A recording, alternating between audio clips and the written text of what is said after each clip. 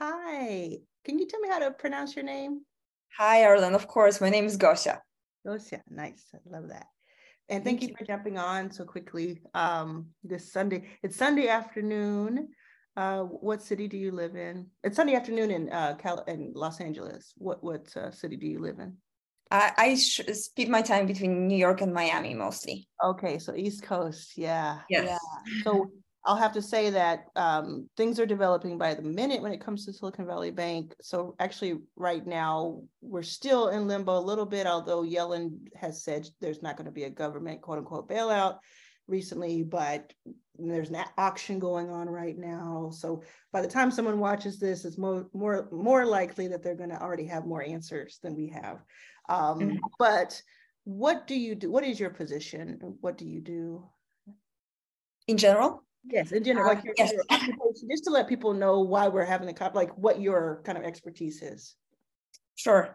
So I'm a venture capitalist. I work for SoftBank, Yeah. but I also have academic background related to systemic risk. And I spent a couple of years doing academic research specifically around systemic risk and how you can try as a regulator to make sure that the crisis similar to GFC doesn't happen again. So for the first time in a long time, this is actually somewhat useful. So I'm happy to share how things look like kind of from that perspective as well, as opposed to just looking at it as a venture investor. Yes, yes, thank you. And I want to thank Sequoia Taylor for recommending you to me. That's so fascinating. Okay, so great. What can you tell us for the person who is just understanding about this? Because I'll tell you this, everybody on Twitter is talking about it. Everybody who has, his bank obviously with SVB knows about it. But I was just around people at a conference just a few hours ago who are themselves in insurance, in accounting, for other businesses, and they did not know about this. They had not heard about this yet. So if someone is watching this, which my audience might be someone who did not know what was going on, does not know, what can you say just in general happened? So we are in a situation where a bank, 16th largest bank in the States, experienced a run, which is not the first time a bank in history has experienced a run, but it was a pretty quick one. Given that I believe the stat is that about 25% of all of the deposits were tried to be run at or tried to be wired out of Silicon Valley Bank within 24 hours, which is quite an astonishing speed, and it kind of speaks to how quickly the word travels these days. Probably much faster than any run-on bank in history. So right now we are in the situation where SVB has been taken over by regulators, by FDIC, and they are over the weekend trying to figure out what to do with it. And there's a couple of options on the table. FDIC is very well experienced in what they are doing in taking over banks that have essentially fallen. So they know what they are doing, and there's a couple of scenarios on the table, all of which are kind of seems like going in the direction of making sure that depositors get as much of their money back, of the funds that are still within Silicon Valley Bank as possible. But it can, of course, go in a number of different directions. And I know that there is a lot of confusion as to, who might be getting bailed out and what bailout means and what will the government do and will it get sold. So we can kind of tackle all of those issues if that's helpful. Yeah. Do you think it's irresponsible for people to call this a government bailout? Or do you think it's just, is it accurate? So we don't yet know what the government is going to do. There is a couple of options, right? The first option, which has been already publicly announced, which FDIC is trying to use as a solution, is to sell the bank as a whole to someone else. And it's obviously unclear who that might be. It could be another bank, either regional bank or one of the big four banks. It could be some sort of private investor. It could be maybe a private equity firm or consortium of those. It could be a foreign investor. Someone basically would buy the whole thing. That's one of the options. The other option is some form of a bailout. So public money being put to work to make sure that depositors get more than what has been insured, than the 250K that every depositor gets whenever a bank that's FDIC insured goes under. And the whole bailout scenario, there's a number of different scenarios that can be considered there. And they know that there's a lot of confusion as to what a bailout even means. In general, if some sort of funding from the public sources gets put into making depositors whole and the bank continues to operate in some fashion, that would be more of a bailout situation. There's also the alternative scenario in which the government would, what most people on Twitter call backstop the deposits, essentially put in money for whatever amount cannot be covered by the existing assets that the bank has. And then, so essentially just sell it for parts. And there is no SVB at the end of that process. That's another option. It's still kind of quasi bailout like, but it's not, there's no SVB going forward in that scenario. Yeah, I think that's a really good distinction, because we think about bailouts from 2008, and most of those banks still exist, and that's why I think that's why it feels like you have some people saying, oh, you're saving the rich people, you're saving them because they'll just still have their jobs, and they did something wrong and they'll still get to keep doing what they do. But there's a distinction between what it really is. And then sorry to jump into that, but it's also like nobody is really, at least people from the Silicon Valley, are not calling for a bailout as in allowing the equity holders or even bond holders of Silicon Valley Bank to have any money left after this process is completed. But it might still be a viable option, which I know that the government doesn't want to do for whatever political, verbal reasons, but there could be an option in which the bank just gets bought for $1. That's but right. Whoever the buyer is, even if it's Treasury, takes on the responsibility for all of the depositors, right? So, and that's kind of a bailout. That's more of a bailout because it still exists. It's more like an quasi-AIG situation, although shareholders did get some money at the end of the AIG process. So the distinction, and I think the most important thing for instance, founders watching this, the distinction is, one, we're talking about what happens with, yes, the shareholders, who could be one of us, or employees, which are 8,000 plus of them, and the executives, who are the ones that, we're finding out if they're selling pieces off or whatever, and we're blaming. That's one piece of it, but what I consider the most important piece, and what I think a lot of people consider the most important piece, is if you had $1 million in Silicon Valley Bank because you raised that or you earned that in your company, and Monday comes around, can you get your $1 million? Or are you only going to be able to get your 250 or 60% on the dollar or 60 cents on the dollar? That is two separate things. And we're sort of asking the government or whomever to come in, the new buyer to come in and just take care of that part, guarantee that part. Because SVB, as far as I understand, they're not insolvent. They have the money there. It's just a matter of timing, right? Yes. Yeah. So taking those, it's a lot to unpack here. So let's maybe try to take this in turn. In terms of what happens on Monday, the most likely scenario, and I have no inside knowledge on this, but that's what it typically looks like, and what has been more or less publicly announced, is that folks who have deposits in Silicon Valley Bank should get access to their accounts with $250,000 in them. Everyone who had that number or above is going to get that number accessible. They should also get some portion of the remaining amount accessible possibly on Monday or maybe within the next couple of days, which should hopefully help folks make payroll. That's kind of one piece. And then with the rest of it, it will depend on how much, in the most negative scenario, let's say, without governmental intervention, what is most likely is that folks will get back 50% plus, probably between 50 and 80-ish% of their money back over time. And it's not going to be immediate because the assets that the bank has need to get sold. Yeah. And they will probably be sold at a loss, which is where that difference is coming from. Is there a scenario where 100% of the money that everybody has goes back to them? Yes, but that requires the governmental intervention most likely, or it requires finding a buyer who is not the government, who will guarantee to give back 100%. So what I just said is the most negative scenario, I guess.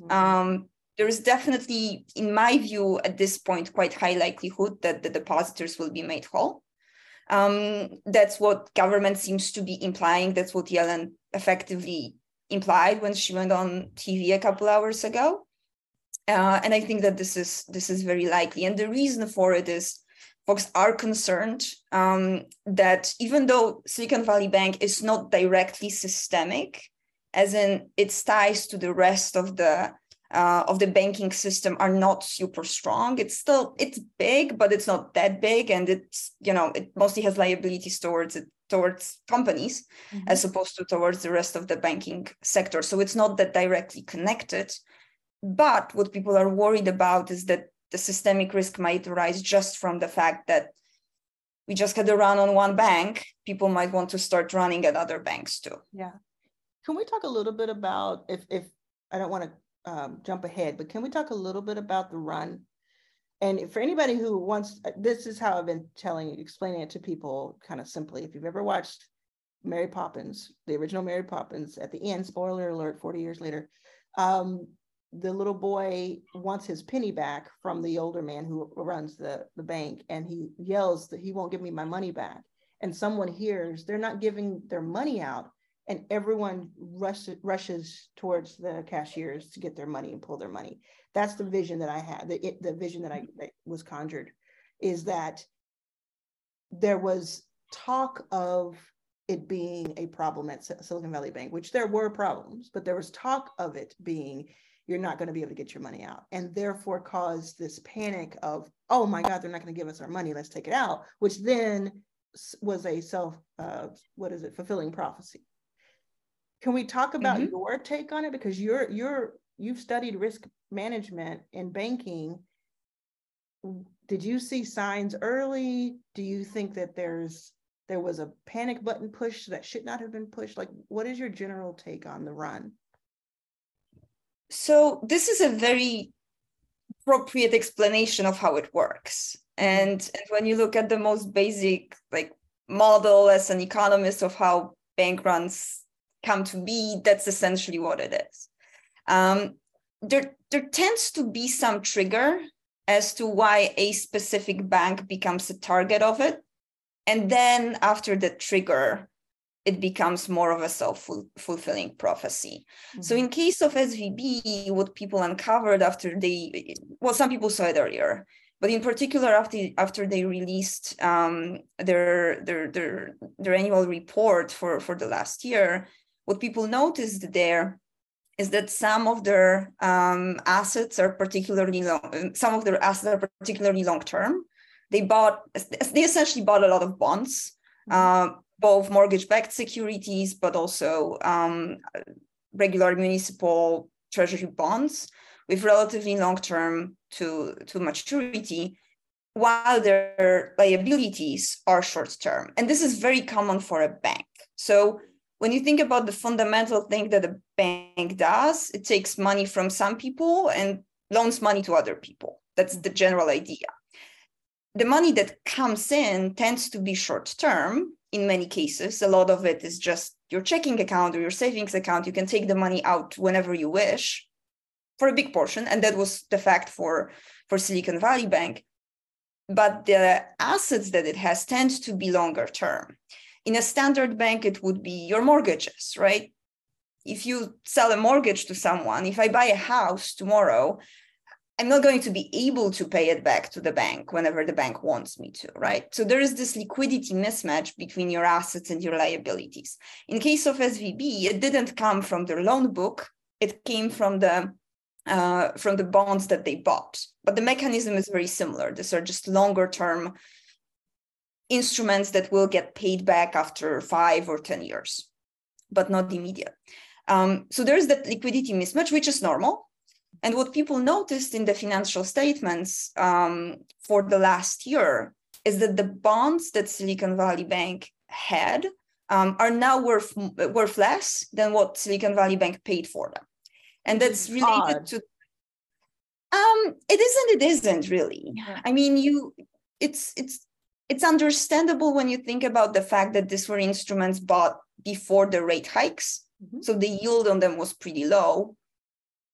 But now that the rates are so much higher, you would prefer to have stayed liquid, and you would prefer to be able to buy, higher yielding bonds today. So it's 2020 hindsight vision.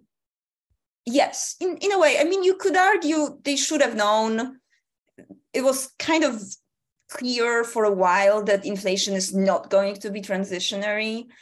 That is going to, if it's not, then rates will go higher. So if it's not, then perhaps you shouldn't buy $90 billion of bonds that obviously will lose value whenever rates go higher, but you are obliged to keep them on your books for a long time.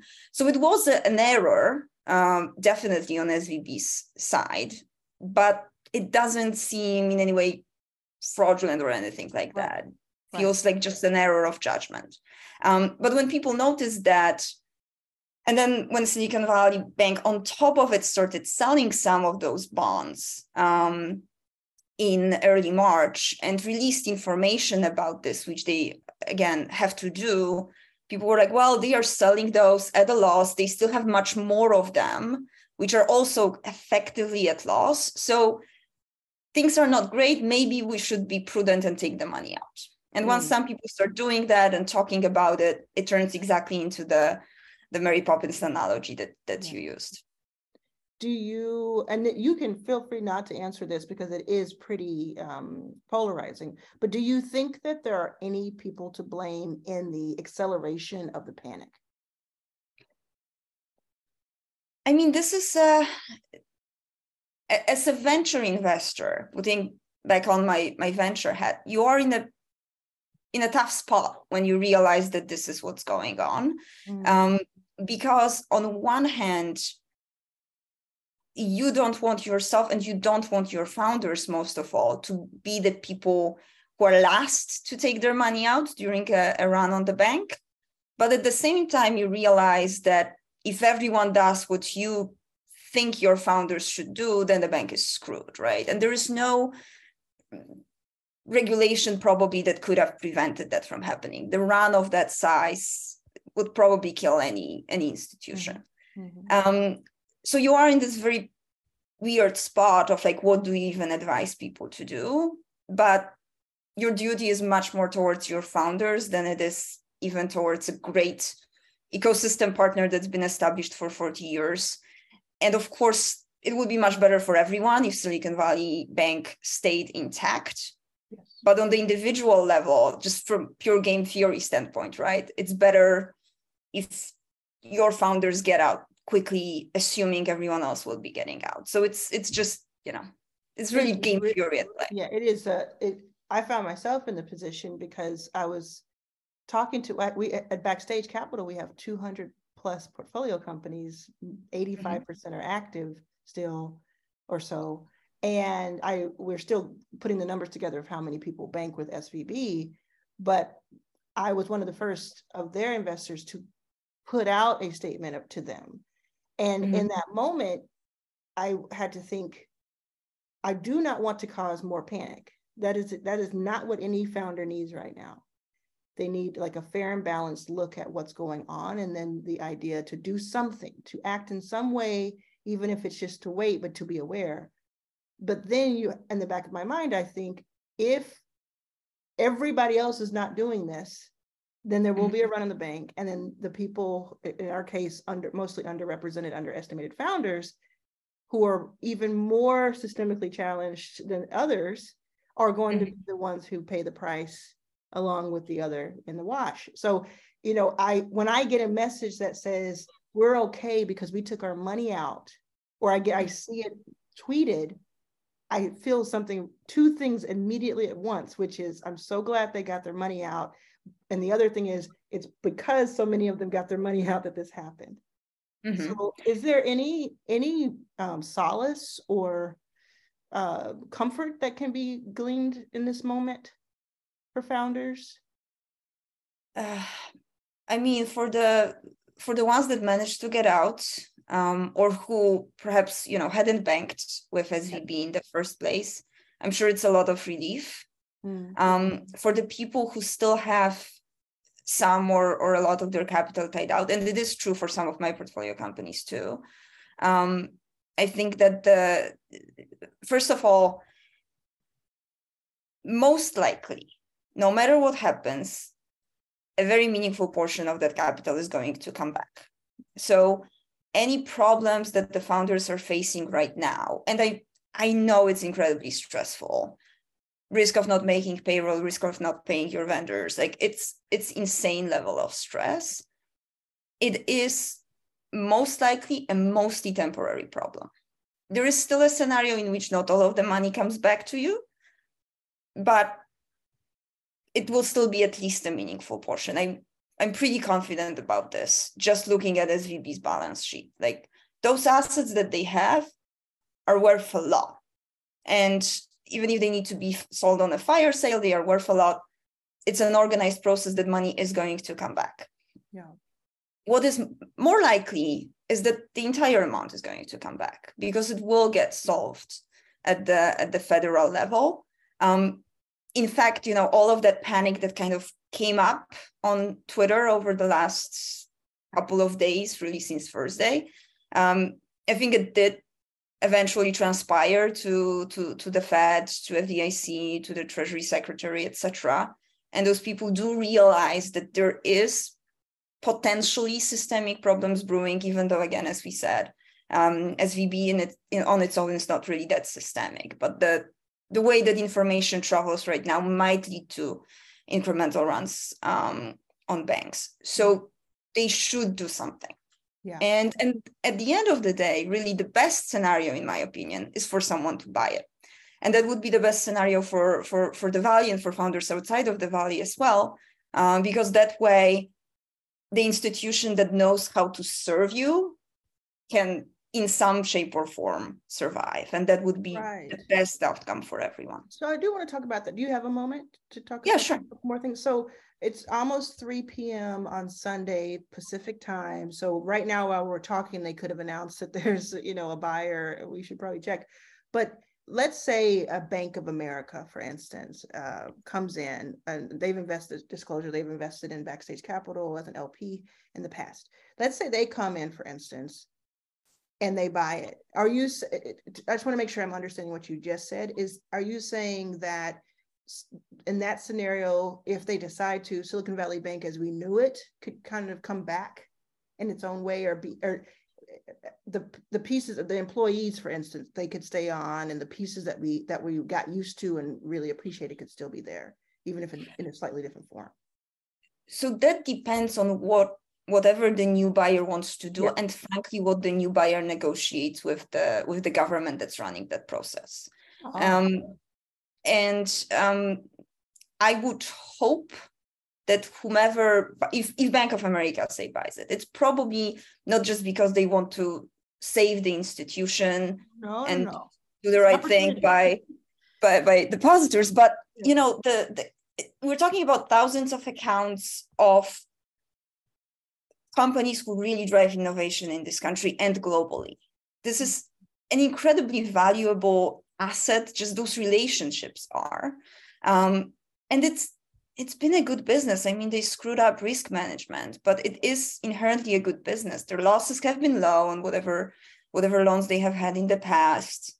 They have been able to really establish themselves as the premier institution to bank with if you are an innovation economy player.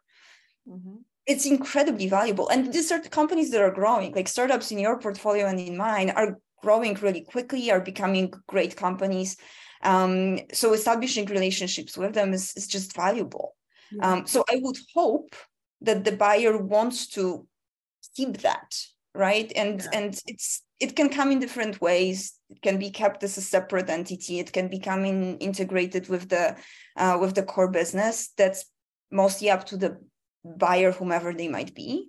Yeah. But I would hope that the products that SVB developed would stay. There's no reason for them to be gone unless the buyer explicitly decides that they are unprofitable and wants them gone. Yeah. I mean, just as a complete layman to this, I feel like whoever buys it, if they do, should keep SVB as close to the original version as possible, because it did stand out. Before Thursday, Silicon Valley Bank stood out head and shoulders above other banks when it came to being founder friendly. And so, since we do drive so much innovation in the country and around the world, it was important. People have selective memory now, and they can say, I told you so. But the truth is, so many of us benefited from Silicon Valley Bank existing. And it'd be really great. And also, you don't necessarily want to reinvent the wheel if you're Bank of America or JP Morgan. You kind of want to let them do their thing. This is, again, my opinion, and I'll speak for myself. And then there's two last pieces I want to ask you if you do have the time. So one is, I want to talk about like your role or your history in risk management. It sounds like if you were there, or someone who you respected was there at Silicon Valley Bank the day that they decided to invest $90 billion into something, it seems like it wouldn't have happened necessarily, because it doesn't seem from what you said earlier that it was the most sage thing to do. Did you question that? Like, who was in the room when this decision was made? That's the first, and then there's the second part. It's very hard for me to tell who was in the room. It's also very easy for us to say now, oh, it was obvious you shouldn't have done that trade. So I don't want to necessarily, throw shade at whomever took those decisions, because it's always easier to talk about this now. There were, in reality, like during the depths of the COVID crisis, there was communication from the Fed and expectations that zero interest rates environment would continue, right? At the same time, you can argue that I saw it somewhere, someone uncovered all the interviews by Jamie Dimon when he was saying, I am not buying long-term bonds because I don't believe that inflation is transitory. So people took different kind of sides of that view, and ultimately the side that was taken by SVB was the more risky one, right? Because they went for the yield, for the slightly higher yield on long-term bonds than they would have had on short-term bonds, which would have kept them safer. But again, like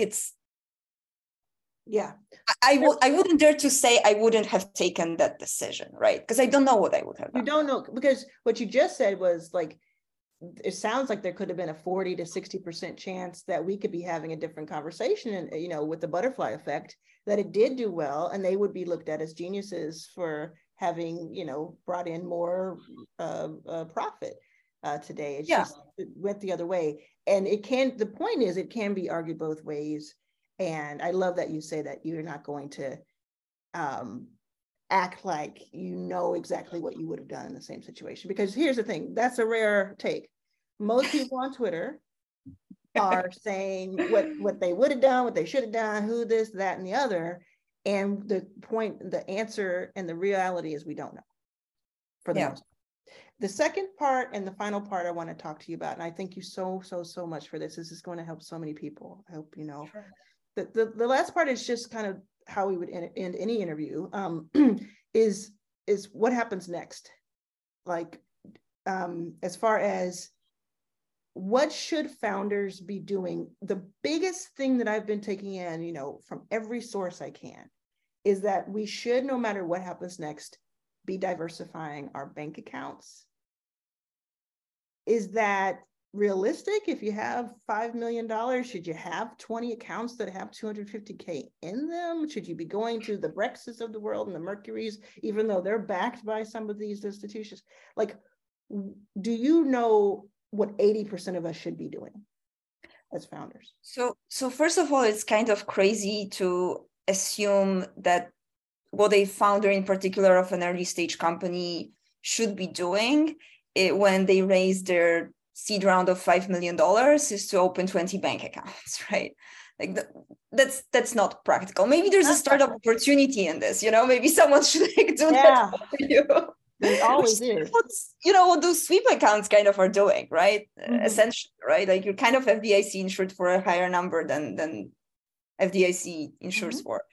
But in itself, that would be kind of crazy. I mean, look, and I hate to be saying this because this is exactly those sorts of things that create more systemic risk eventually in the system. When more and more folks say, well, screw the smaller banks, I'm going to go for the big four.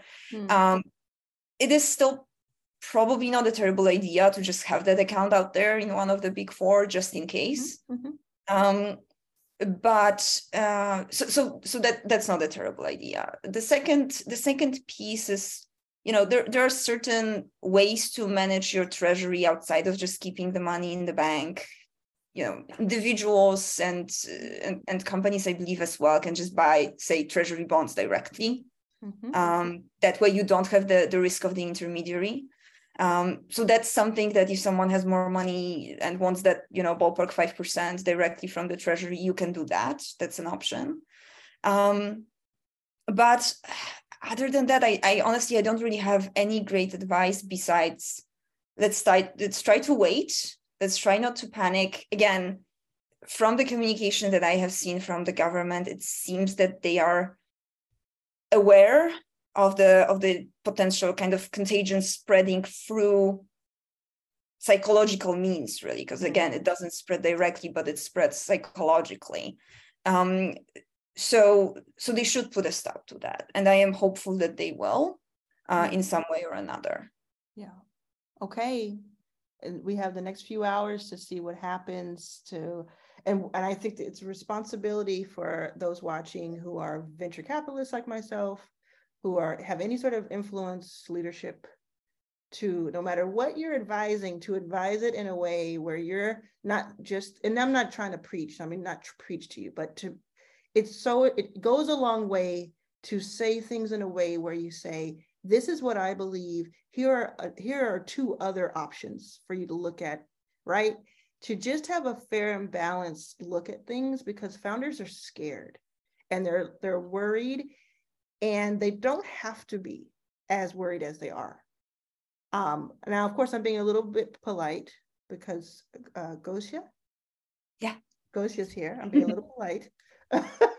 Usually I'm cussing people out on Twitter, but let us just be as calm as we can and take the next few hours, the next few days, and look for the helpers, as they say. Look for the helpers and become a helper. Become a helper.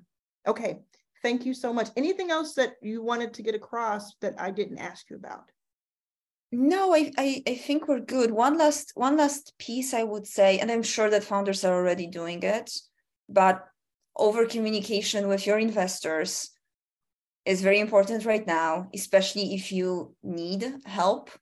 I'm sure a lot of folks have seen it. There's a lot of us trying to help in any way we can, through money, through advice, through support. So seek out those people. There is definitely, given what this crisis really looks like and how unexpected it is for all of us, there's people out there trying to help. So also from that standpoint, don't panic, seek help, and don't be too worried, because it shouldn't be like, you're not going to lose all of your money, and you're not going to lose all of your money beyond the 250K that's insured. It's going to be fine. But there are people out there who are helping and seek us out. Yes. Thank you so much. I really appreciate it. Of course. Thank you so much for having me.